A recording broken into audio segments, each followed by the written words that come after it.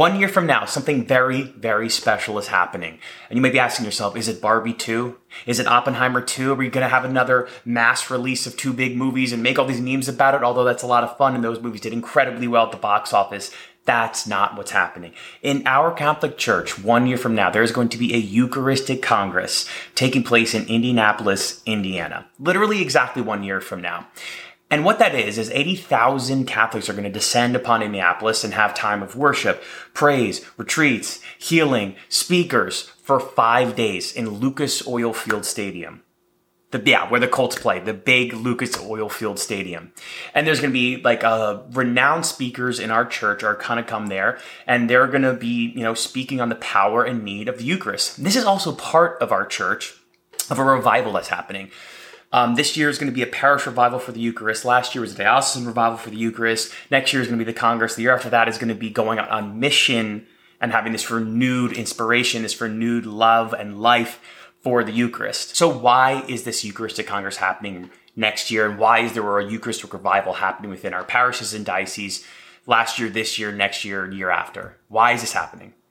Well, the world is hurting. The world is in pain. Look around you. Talk to the people that you know. Talk to your friends, your family, young people, old people. Listen to the news. Watch movies. There's a common theme out there. The world is hurting. The world is in pain. People are personally in pain. And now than ever, more than ever, we need Jesus to heal us. We need healing. We need healing in our society more than ever. There is so much division. There is so much scandal. There is so much pain out there in people's lives. And we need healing. I know I need healing. I've come to grow and know that more and more in my life, that I need healing. I'm a sinner and my sins cause me pain. Although I'd love to think that there was no consequences for my sin through the years. Sin causes pain, division, and on me personally, and it also affects other people. And I remember when I was a kid, I remember praying and hearing the story of Saint Dominic Savio. And Saint Dominic Savio was this perfect kid who went to confession and communion every day, was a student of Saint John Bosco. He was this anointed young guy. Apparently his confessor said that he never committed a mortal sin. He died when he was 14 because he had a cough, had tuberculosis, said all these profound things in life, and he died. And I remember reading about him when I was a kid, and I was like, wow, think about that, Saint Dominic Savio. I want to be like him. I want to never commit a mortal sin. I want to be someone, and I'm laughing right now because I remember thinking that as a kid, I was 10 years old, wow, I just want to be like Saint Dominic Savio. And as I've grown older, I've kind of found more inspiration in my life from the life of Saint Augustine, kind of a big sinner who's kind of committed a lot of sins and had big conversion in his life, a lot more than Dominic Savio. Pretty quickly, I was off the wow, I just go to confession and communion every single day, never commit sin boat that Saint Dominic Savio apparently was on, and, I was a little less anointed, a little more in need of healing. And so that's been a big journey in my life that I've realized, I need healing, I needed healing, I need healing, I will need healing. And Jesus is the perfect person. He is the one who can heal me.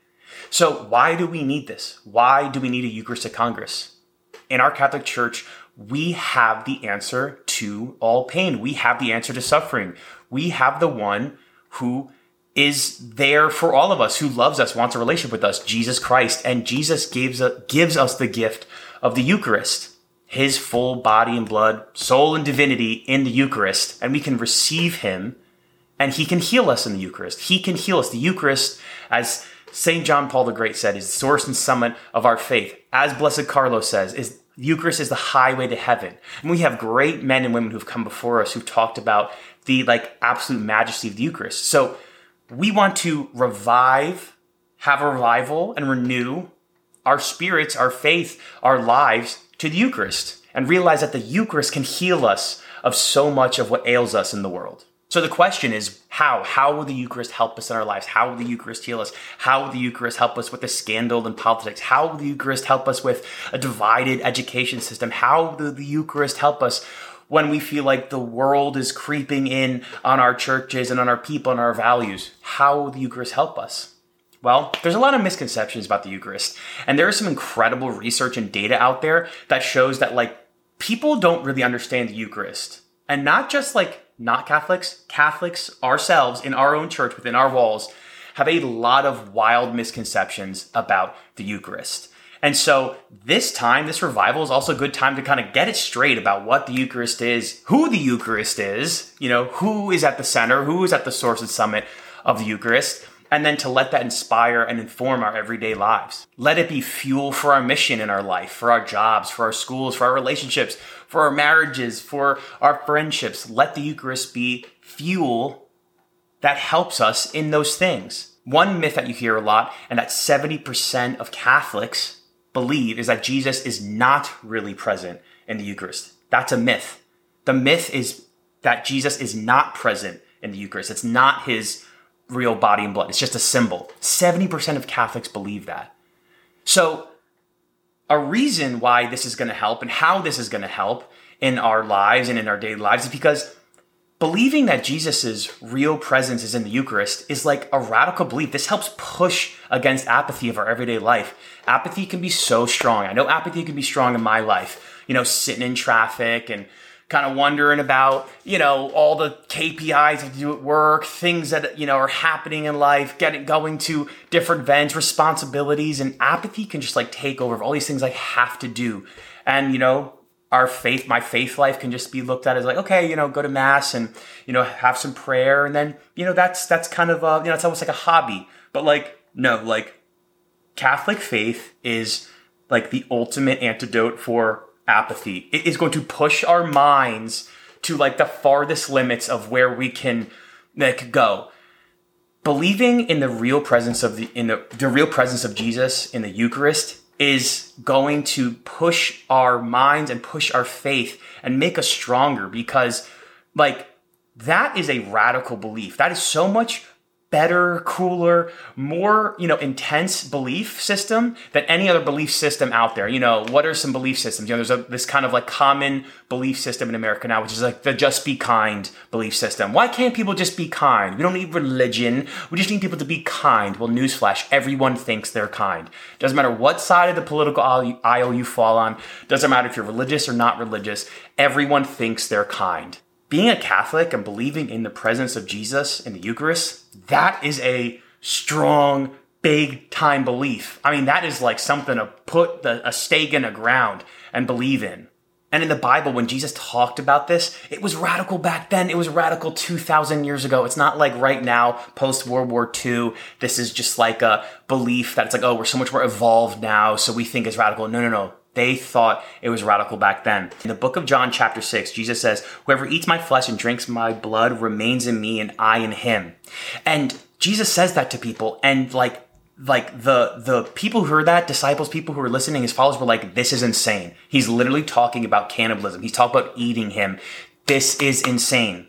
And what did Jesus do? He doubled down. He looked at the apostles and he said, are you not going to go with them? Are you not going to leave because I said that? Like he was like putting it on them, like this is a radical belief, and are you not going to go believe them? He didn't say, "Oh, hey guys, just kidding. It was just a symbol." He didn't say, "All of you leaving, don't leave." Actually, it was just a joke. It's not really my body and my blood. It's actually just like a symbol. It's just in remembrance. It's just like a memory. No. He looked at the apostles and said, "Are you not going to go leave with them?" And of course, there's that great line. Peter says, my boy, St. Peter. He says, like, Lord, who else are we going to go to? You have the words of everlasting life. Who else are we going to go to? And I just love St. Peter because like I just like resonate with that kind of like practical thinking. Just like, I mean, we've come this far. We've seen you perform miracles. Like, we'll get to believing in this. We'll kind of work with this, what you just said. We'll let it process. We'll talk about it tomorrow. But like, you have the words of everlasting life, Lord. We know that you're Lord. Where else are we going to go? I'm not going to go be a fisherman again.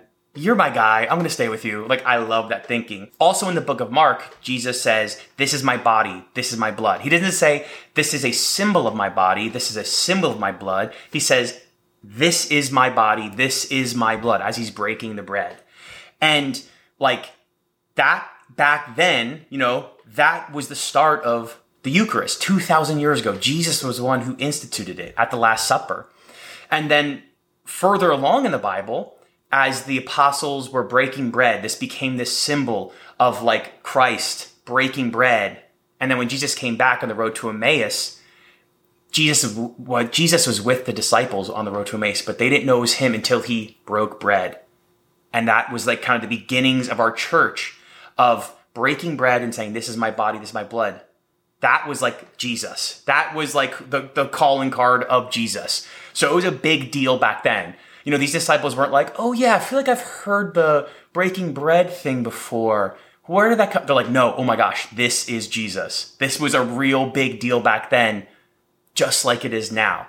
So that's one of the reasons why this Eucharistic Congress is happening, because there's some myths out there, one of which is that people believe that Jesus isn't really in the Eucharist, that it's just a symbol. So this is going to be a time to reignite our belief and feel the presence and power of Jesus in the Eucharist over the next year. A second reason why this revival is happening is because it forces us to evaluate our life and walk humbly with the Lord, because we can't receive the Eucharist in a state of mortal sin. That's another myth. The second myth that exists is that people believe it's okay to receive Jesus in a state of mortal sin without going to confession.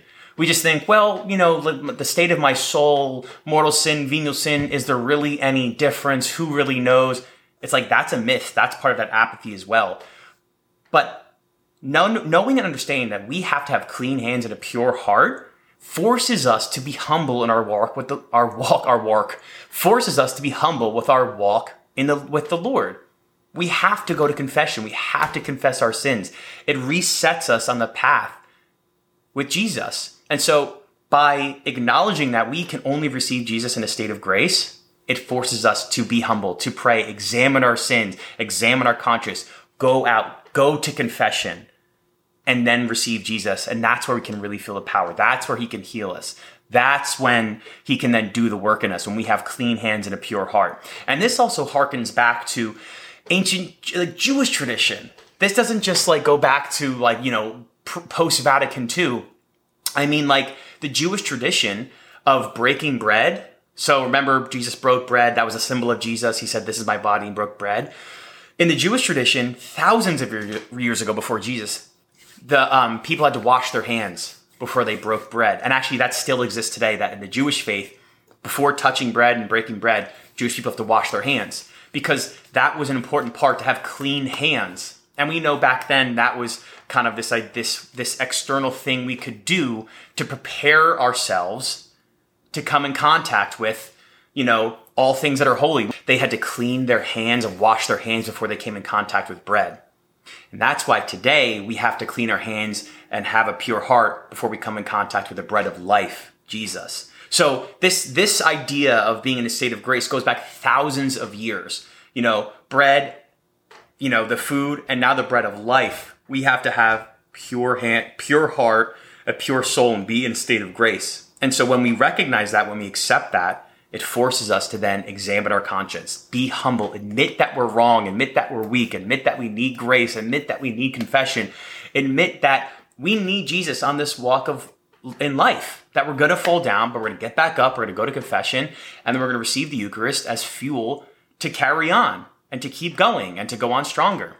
And a little bit of biblical context for this is St. Paul says in 1 Corinthians, whoever therefore eats the bread or drinks the cup of the Lord in an unworthy manner will be guilty of profaning the body and blood of the Lord. Let a man examine himself, and so eat of the bread and drink of the cup. So again, we're talking about even St. Paul, a few years after Jesus ascended into heaven, talking about this idea of having pure heart, clean hands, coming before Lord in the Eucharist, in a state of grace. So this myth that exists, that it doesn't matter if you're in a state of mortal sin or not a state of grace, that you can still receive communion, this Eucharistic revival is so important because it forces us to examine that and to rebuke that and say, no, we're going to confess our sins, and we're going to revive this idea of going to confession and then going to receive the Eucharist. And then we're going to let the Lord heal us. And that's then where the Lord can heal us. A third myth that exists nowadays in the Eucharist, and then a reason why this Congress is happening, this revival is happening, is that young people are leaving the church because the church isn't up with the modern times. That's a myth. The church is failing because it can't keep up with modern society. That is like the furthest thing from the truth. What is true is that young people are looking for answers more than ever. Young people are seeing, I would say, like the cracks in the wall of like capitalism, money hungry people, communism, these institutions that just crumble when you really examine them. And young people, I think, are fed up with it. Young people want truth. Young people want authenticity. Young people want real life things in their life that they can use and have be a part of their life, not just fake like platitudes. And what better way to show young people the truth than by showing them who the truth is, by directing them to Jesus Christ, who is the source of all truth, the source of all beauty, the source of all love. So it's like young people maybe are leaving the church and are looking for answers, but this Eucharistic revival is the perfect opportunity to draw young people back in. It's like, hey, you're looking for answers? Go to the one who has the answers. You're looking for truth? Go to the one who is truth. Hey, you're looking for the best life to live? Go to the one who's going to give you the best life. Not just the bare minimum. Jesus is not a bare minimum God. Jesus is going to give you the most full and fulfilling life out there.